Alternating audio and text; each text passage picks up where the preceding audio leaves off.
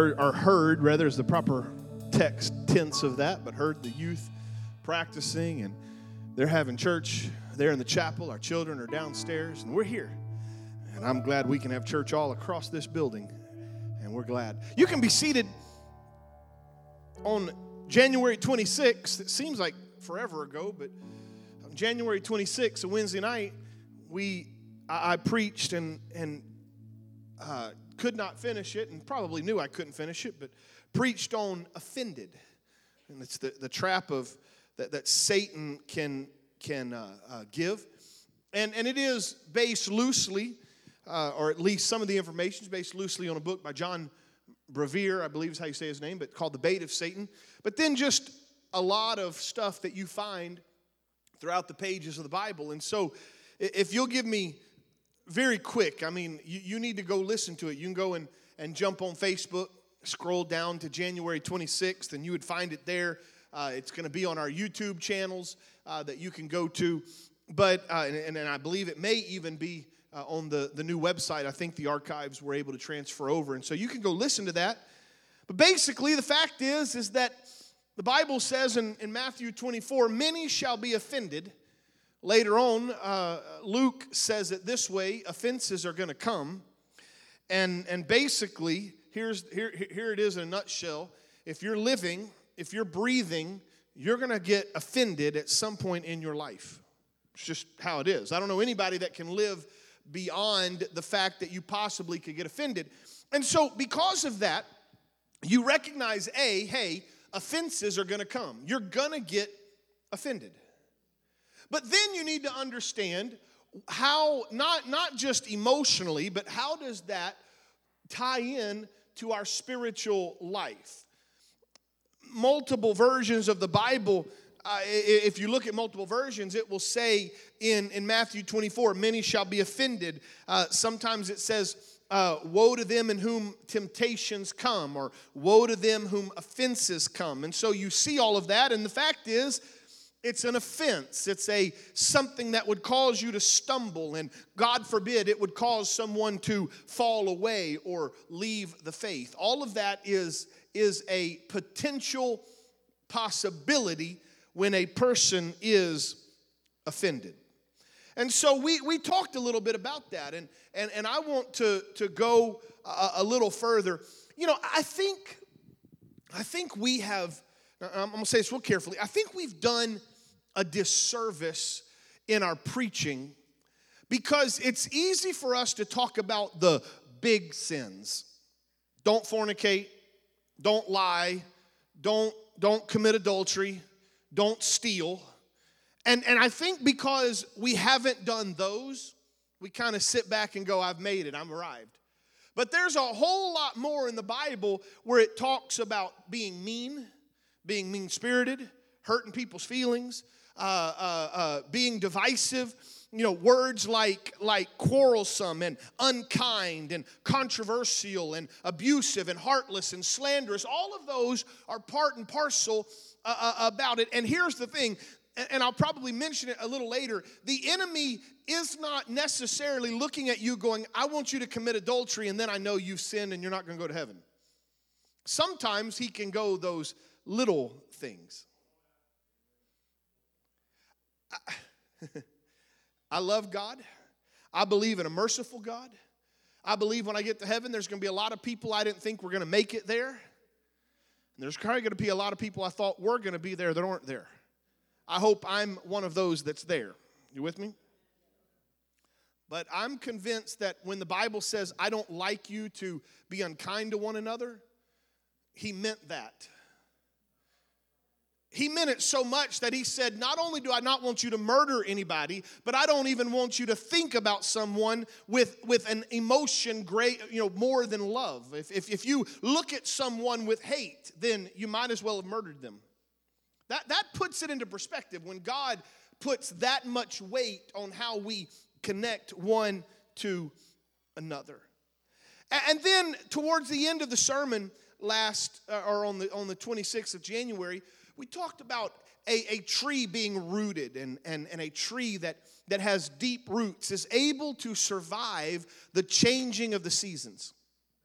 that even if a bad time comes, that tree doesn't get up and walk away, because that tree is rooted. And we talked about what it means: rooted in the Word of God, rooted in the presence of God, rooted in the house of God, rooted in the things of God. And when you have that, you can withstand those seasons of life that come, because again, seasons happen. Seasons happen. So I want to do my best to kind of preach part two. And now that we've identified that, hey, offenses are going to come, you're going to get offended, how do you handle it? Well, I want to kind of get to the second part of that. So let's read Luke chapter 17, verse 1 through 6, and you can follow along with me. We use this same verse on the 26th. But Jesus said to his disciples, "Temptations to sin are sure to come, but woe to the one in whom they come. It would be better for him if a millstone were hung around his neck and he were cast into the sea, that he should cause one of these little ones to sin. Pay attention to yourselves. If your brother sins, rebuke him. If he repents, forgive him. If he sins against you 7 times in a day and turns to you 7 times, saying, 'I repent,' then you must forgive him." And then verse 5, the apostles said to the Lord, "We can't do that. Increase our faith." You just preached a really hard message. I don't know that I can handle that. I don't understand. Does not compute. However you want to read into that. But the disciples said, "Lord, increase our faith." And he said, if you have faith like a grain of mustard seed, you could say to this mulberry tree, "Be uprooted and planted in the sea," and it should obey you. Now in this, we're going to, if you have a King James Bible, it's going to, instead of the word temptations to sin, it's going to say offenses. It might say in the King James, it might say instead of mulberry tree, a sycamine tree, and that's not a misspelling. We're not talking about sycamore tree. It's a sycamine tree. And I want to talk about that. This verse, and I have preached this before, so if you've been at Lighthouse for a while, you may remember me preaching a little bit about this, and I'm well aware that I've preached it, and I'm going to re-preach it because it needs to be re-preached. It needs to be retaught. We need to get it inside. These verses that you may just overlook until you take a step back and understand, sometimes I think this verse gets overshadowed by other verses in the Bible that mentions mustard seed. Okay, so here it said if you had faith like a mustard seed, you could say this mountain. But we could look at Matthew 17 and 18 when Jesus has to rebuke the demon out of the boy. The boy is healed instantly. The disciples come to Jesus and say, "How come we couldn't cast that demon out? How come we couldn't, rebuke it?" And he said, "Because you have little faith." And he says, "I say unto you, if you had faith like the grain of a mustard seed, you could say to this mountain, 'Move from here to there,' and it would move, for nothing is impossible to you." Or, and we talked about this a few services ago when I preached on the kingdom of God. What would we compare the kingdom of God to? What parable? It's like the grain of a mustard seed when sowed on the ground is the smallest of all seeds on the earth, yet when it's sown, it grows up and becomes larger than all of the other plants in the garden, even has branches that the birds can come. And so sometimes this parable or this mustard seed faith gets overshadowed by other verses in the Bible. We love to talk about, man, if you need a healing, if you need deliverance, if your arm is broken, if your grandmother's dying of cancer, if you just have faith the size of a mustard seed, you could say to that cancer, you could say to that broken arm, "Be thou removed," and be it thrown into the sea. And man, we could celebrate and have us a camp meeting service talking about mustard seed faith. But don't forget that God used that same illustration of the faith of a mustard seed to tell us how to deal when we're offended and when we're hurt and what we should do when that happens. He says, if somebody wrongs you, forgive them. And then if they do it again and they repent again, forgive them. Up to 7 times. And they said, "We don't think we can do that." And the Lord said, "Well, remember that mustard seed faith that we talked about casting out demons? Use that same mustard seed faith when it comes to offense." And so it is that those apostles had problems with it, and I have issues forgiven.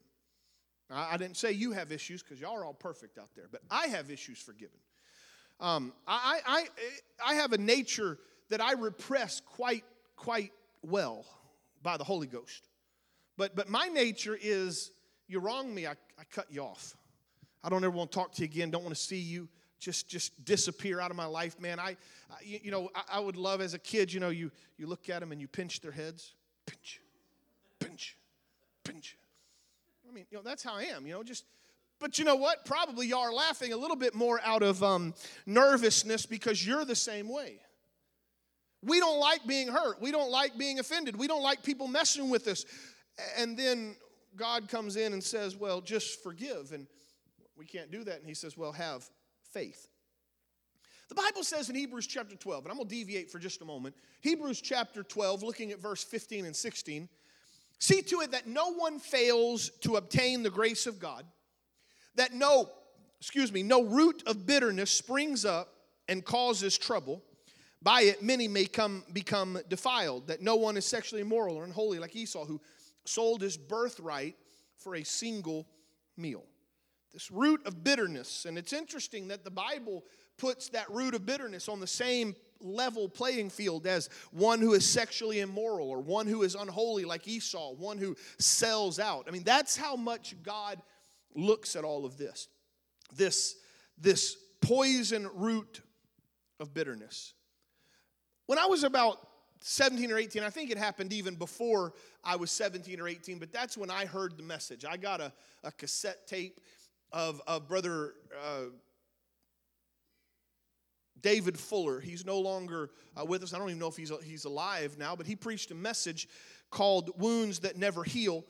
And here I am, 17, 18, got a hold of that tape, and I put it into a tape player, and I began to listen to that. And by that time of my life, I knew I was going to preach. And it's a masterpiece of a preaching art sermon. I mean, if you want to know how to communicate, if you want to know how to preach, that's a masterful preaching. And here I am, 17, 18 years old, and I could appreciate it for its flow. I could appreciate it for its use of illustrations, but there were probably lessons I didn't quite understand in my immaturity that now, at 42 years old, I can go back and look at that sermon and realize the depth in which he preached. I remember the main illustration that he talked about this great redwood or sequoia tree that fell, and somewhere after it fell, they did a core sample of it. Trees have rings.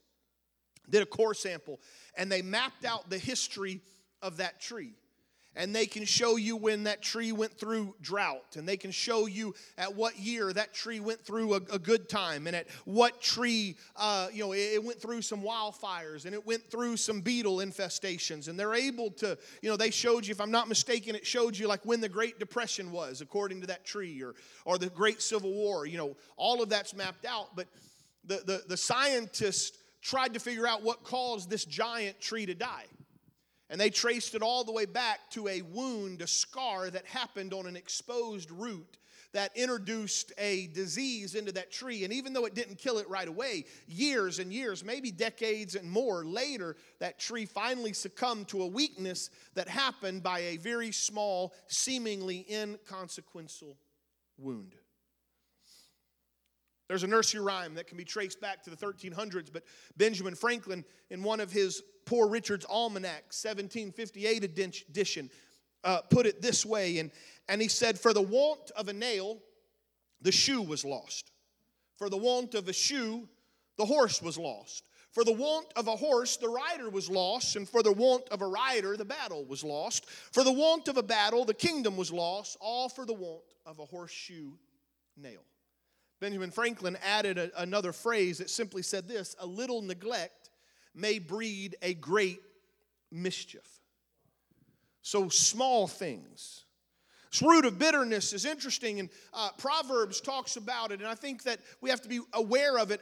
A man's spirit can endure sickness, Proverbs 18:14, but a wounded or crushed spirit who can bear?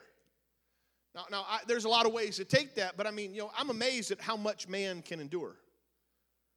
Here in just a little bit, we'll see the Paralympics go on, where people are snowboarding with missing a leg. I watched a guy on YouTube or something the other day, and I think he's going to be competing in these Paralympics, but he literally is, he stops about where his waist is.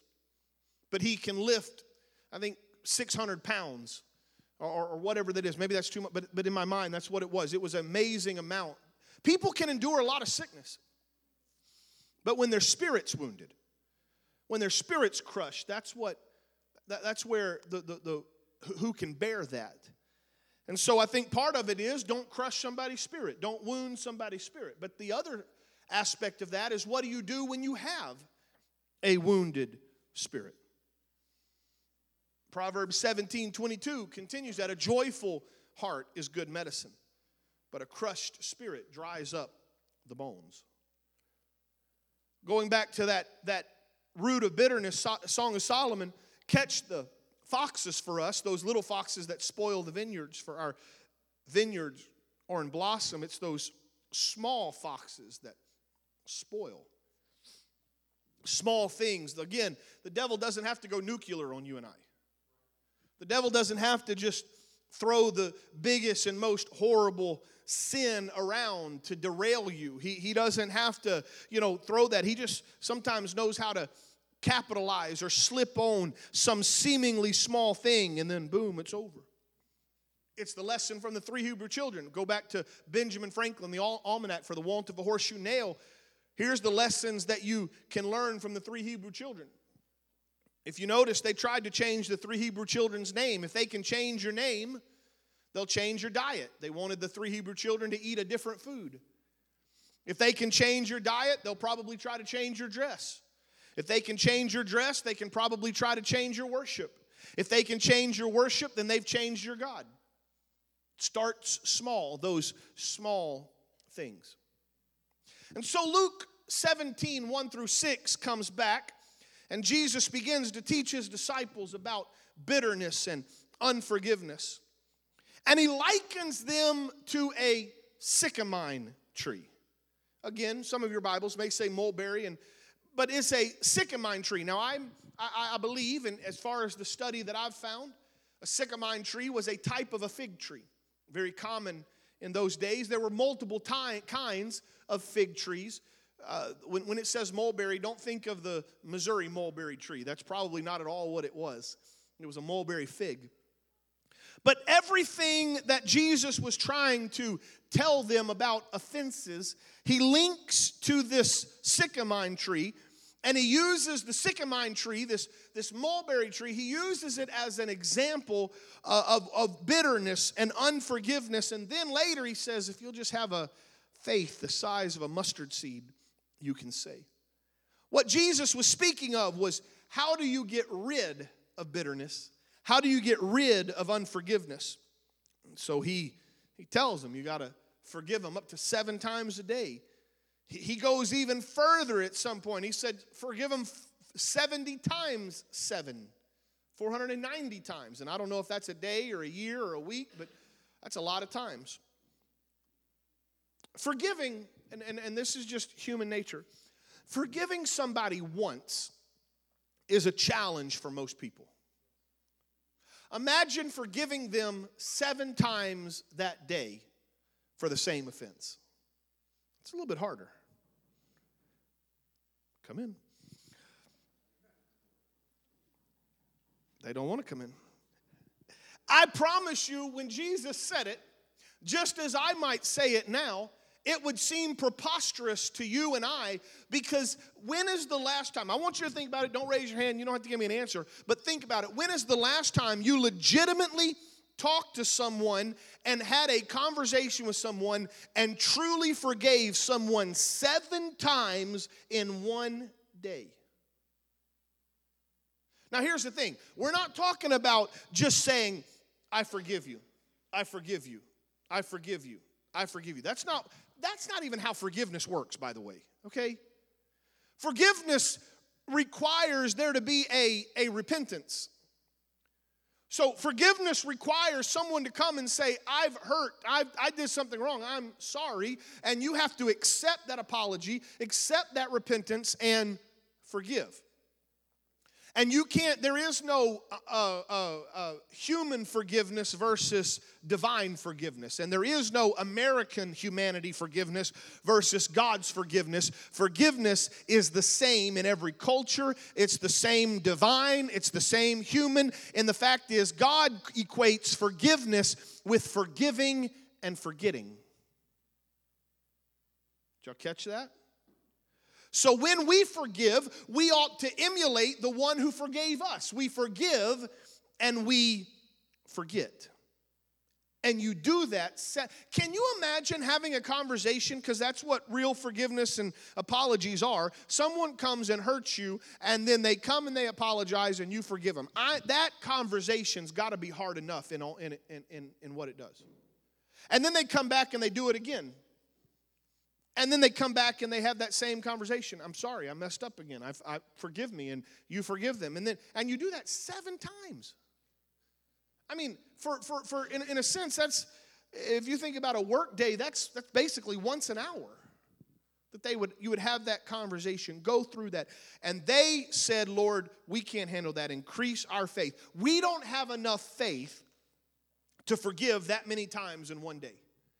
You're going to have to show us. And so God says, all right, I'm going to show you. I'm going to use this parable. If you have faith, the grain of a mustard seed, you could say to that sycamore tree, be uprooted, be thrown into the sea, and it would go. And basically, it's Jesus giving the parable of the equivalent that bitterness and unforgiveness is like the sycamore tree. And if you really want to be free of those attitudes, if you really want to be free of that restriction, then you've got to have faith that you can speak to that menacing growth in your life and say, in the name of Jesus, be cast out, leave my presence, and it will happen. Again, Jesus doesn't say things by accident. He uses this particular tree. He didn't say an oak tree or an apple tree or a palm tree. He said a sycamore tree or a mulberry tree. And so I began to research some of this. The sycamore tree, according to some of the biblical scholars, was a tree that had an incredibly deep root system. It was a tree that would grow, and it was robust. It would reach a height of 30 feet or so. But the roots would go sometimes even deeper down than it grew high. Because its roots went deep down into the earth, it sucked moisture from a depth that other things could not reach. And so it would last through the blistering, scorching summers. It would last through times of drought because it had tapped into a source low and deep. And you could cut that tree down, but just cutting that tree down did not guarantee that tree would die. Again, because it had a deep root system, and it would keep resurfacing, and it would keep regrowing. In effect, the sycamore tree was a difficult tree to eradicate. I think that's why Jesus chose to talk about bitterness and offense like that, is because if we're not careful, going back to Hebrews, that root of bitterness can get pretty deep. That root of bitterness can get down in levels you hadn't thought about for a while. It goes deep down into the human soul and the human psyche, and it feeds off of offenses that lie deep within the soil of your heart. And you can come to an altar and you can pray through, if you will, and you can think you've cut it off, and then you leave, and if you're not careful, it sprouts back up. It has a way of showing its face at random times, and that hidden source of offense will cause it to come back over and over and over again. And it takes a very serious person to take time to eradicate that root of bitterness.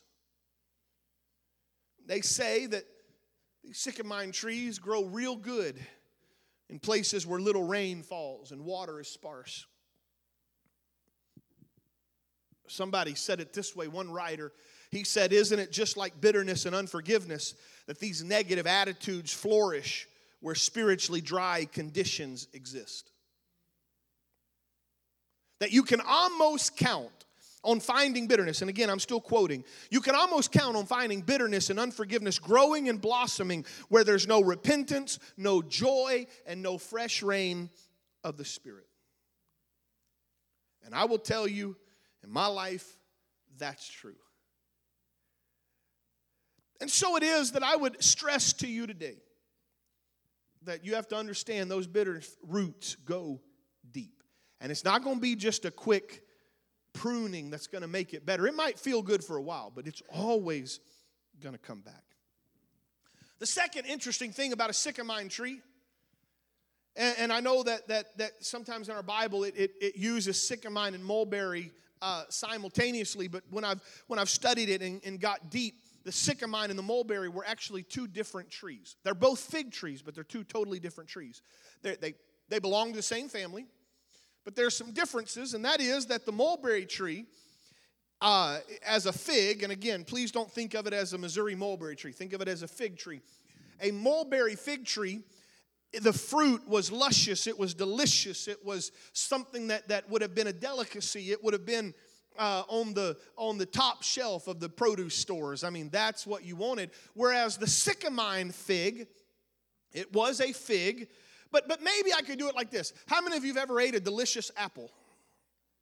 Okay. How many of you have ever eaten a crab apple? They belong to the same family, but a crab apple is totally different. Crab apples are small, shriveled, shrunken, and they're really tart. They're not real good to eat. Now, I'll tell you what they're really good at is, but then it goes against the message that I'm preaching, but they're really good at throwing at people. But that goes against the message that I'm preaching. So think of it like that. The crab apple versus a good apple is the same with a sycamine fig versus a good fig. And that is the case, that the sycamine fig was the crab apple fig of the family. Everybody kind of understand where I'm going? So because of that, whereas the mulberry fig was a delicious fig, the sycamine fig was tart.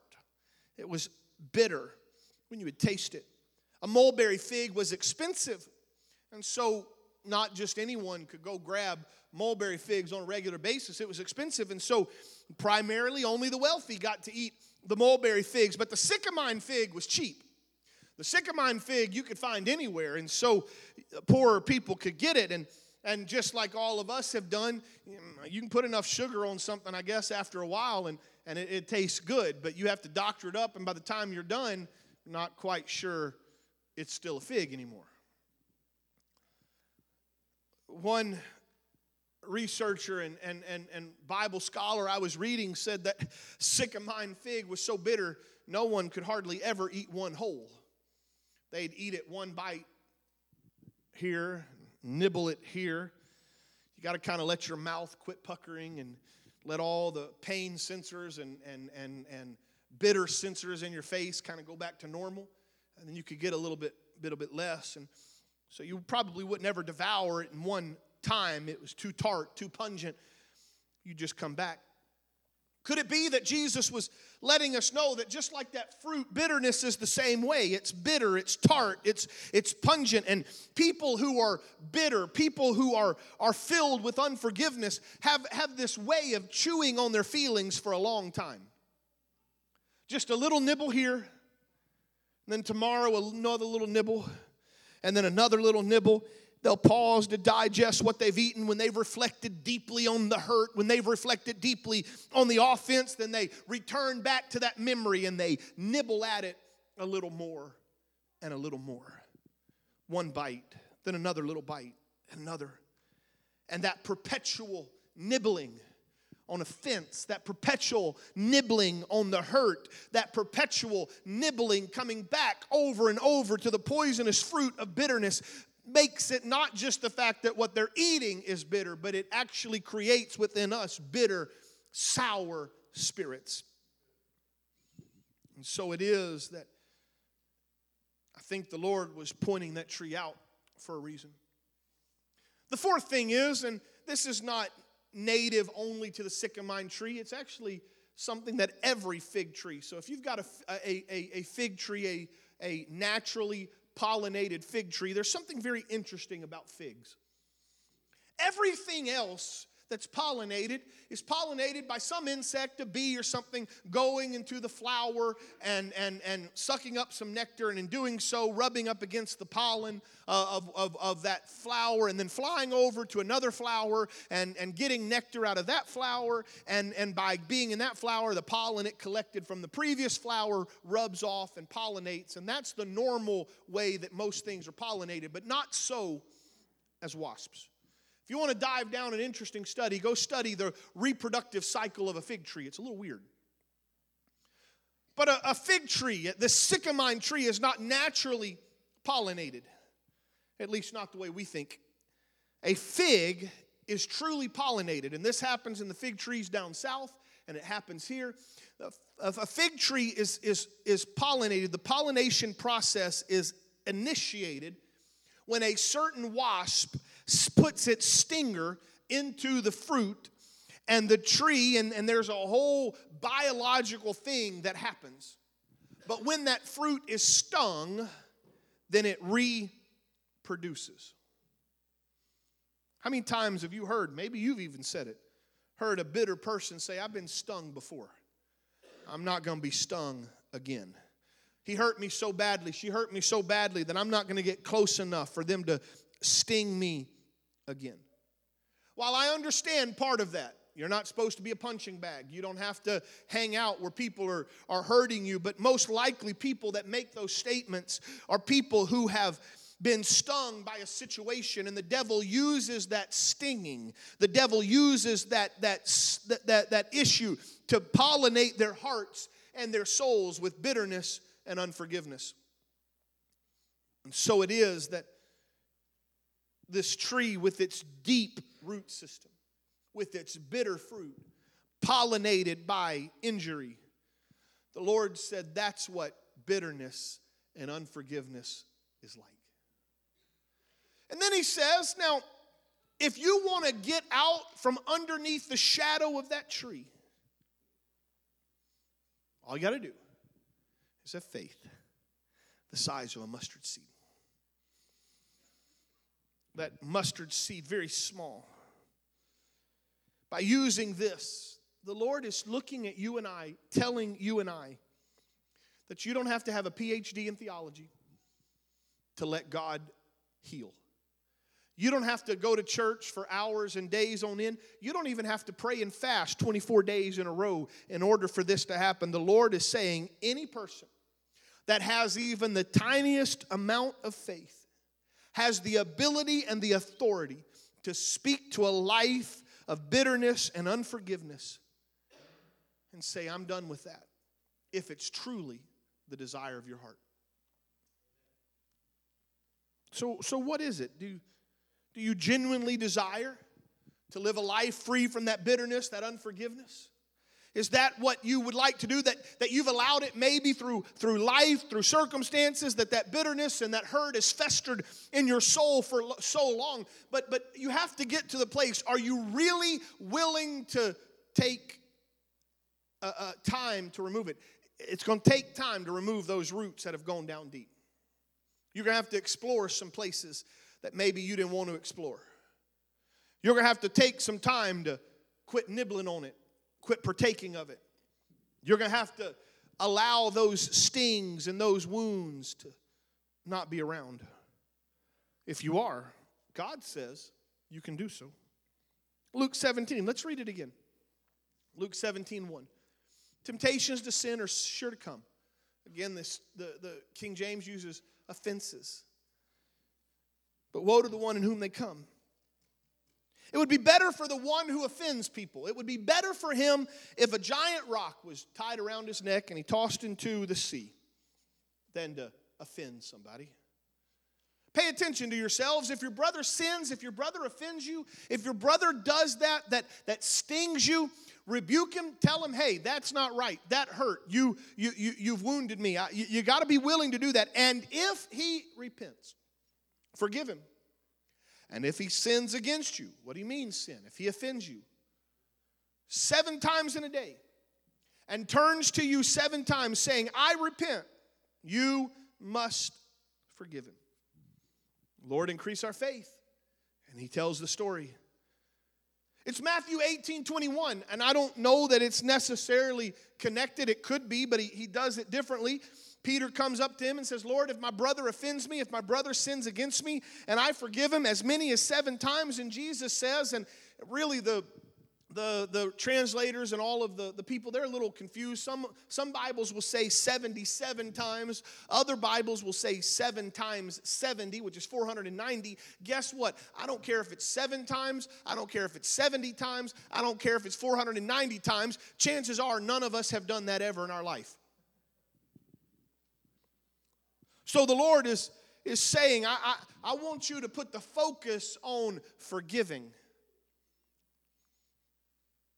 He goes on to say, after those 7 times 70, or maybe in your English Standard it says 77 times, he says, let me tell you another story. Verse 23, Matthew 18. Therefore the kingdom of heaven may be compared to a king who wished to settle accounts with his servants. And so he brings one who owed him 10,000 talents. And that's a lot of money, by the way. The Old Testament talent was 75 pounds. So a talent of silver was 75 pounds. A talent there in the New Testament represented an exorbitant sum. So this servant owed him 10,000 talents. Couldn't pay it.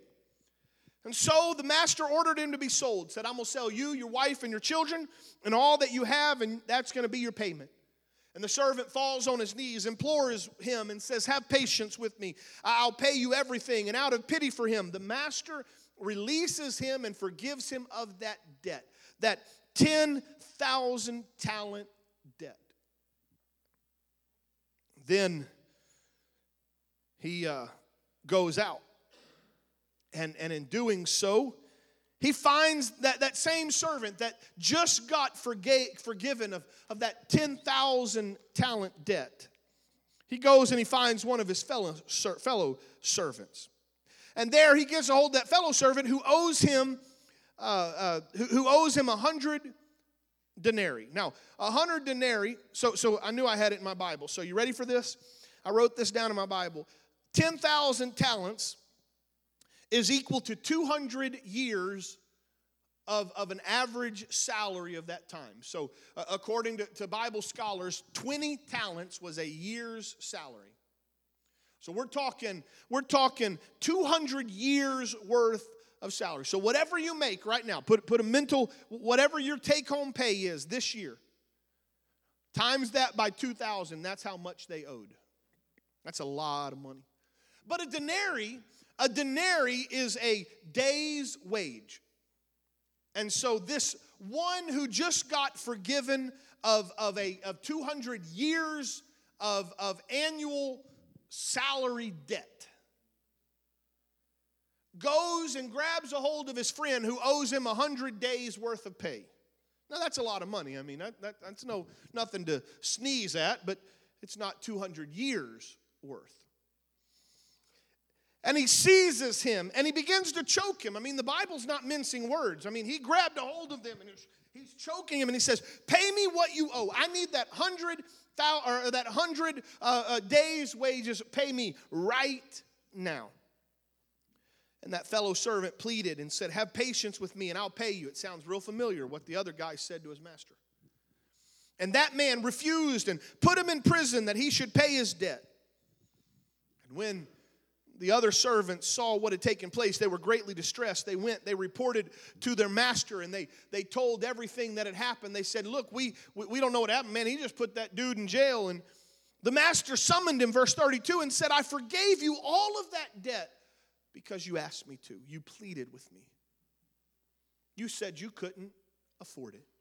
You couldn't make the payment. It was bigger than you. And yet you didn't have mercy on your fellow servant as I had mercy on you. And so in his anger, the master delivered him to the jailers until he should pay all his debt. I'll help you out. The first man that owed 100 days worth probably got out of jail. The one who owed 200 years worth of wages never saw the light of day again.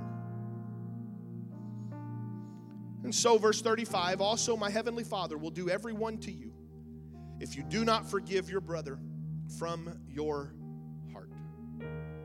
I'll tell you right now, the Bible's, at the end of the day, the Bible's real easy to understand. It might be hard to put in practice. It might be hard to swallow. I get all of that. But at the end of the day, it's really simple.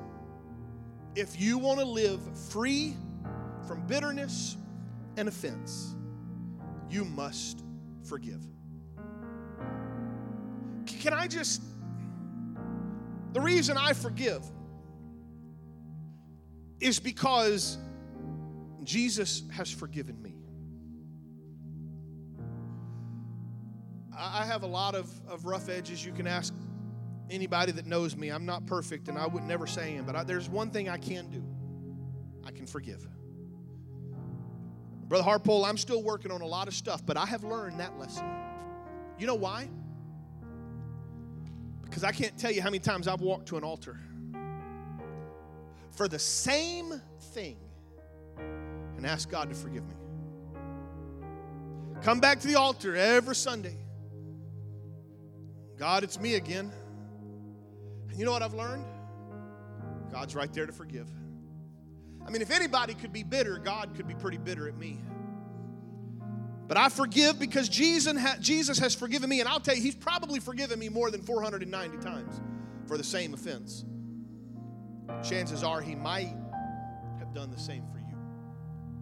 That's why Paul said in 2 Corinthians, and I don't have it in the English Standard, I read it from the King James, and I'm also reading it from the New Living Translation. He says, so contrariwise, you ought rather to forgive him and comfort him, lest perhaps one should be swallowed up with much sorrow. New Living Translation says it's time to forgive and to comfort him. Who is him? The one that's hurt you. It's where Psalms 147:3, who is talking about the Messiah, who it's a messianic psalm, but I think it also needs to go for us, because if we're going to be like Jesus, it says He bindeth up the broken in heart and bindeth up their wounds. Reminds me of the Good Samaritan, where Jesus goes to him and binds his wounds and pours in oil and wine, sits him on his own beast, brings him to an inn, and takes care of the one who had been wounded. As we stand today, I invite you to go and revisit the message from January 26, because that's more of a preventative cure. That if you'll just follow some of the things we learned about in the Word of God, it'll prevent you from offending someone. It will prevent you from causing them bitterness. But today's a little bit more about what if you've experienced that. The first thing you need to understand is that those roots go real deep. And you're going to have to get honest, and you're going to have to get serious that if you're going to do it, you're going to take care of all those roots that go down. Because you don't want anything in your life that will spring up later and bring that all back. Because I'm going to tell you right now, I'm glad the Lord doesn't do that to me. I'm glad the Lord doesn't wake me up in the middle of the night and goes, you know, I was thinking. I know you've repented of it, but do you remember back in 1998? You remember what you did? I'm glad He doesn't think that way. And so I've prayed and I've made it my desire, Lord, don't let me think that way. If someone's repented, I've got to forgive them. And if they hurt me again, well, the Bible tells me 7 times a day. Another place He says at least 77 times, and then another place it could possibly be 490 times. So got my work cut out. And I'm going to forgive. And I'm not going to nibble on that fruit, that bitter fruit. I'm not going to keep hashing it. I'm not going to keep having them for lunch. I'm not going to keep bringing it back. I don't need that. I will find something better. The fruit of the Spirit probably would be a better meal to have. And then I'm going to make sure that I take care of it. I wonder if we could just close our eyes. I don't know where or if the Lord is speaking to you at all.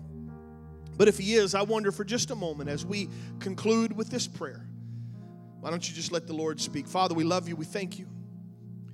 Lord, so many times we've been stung.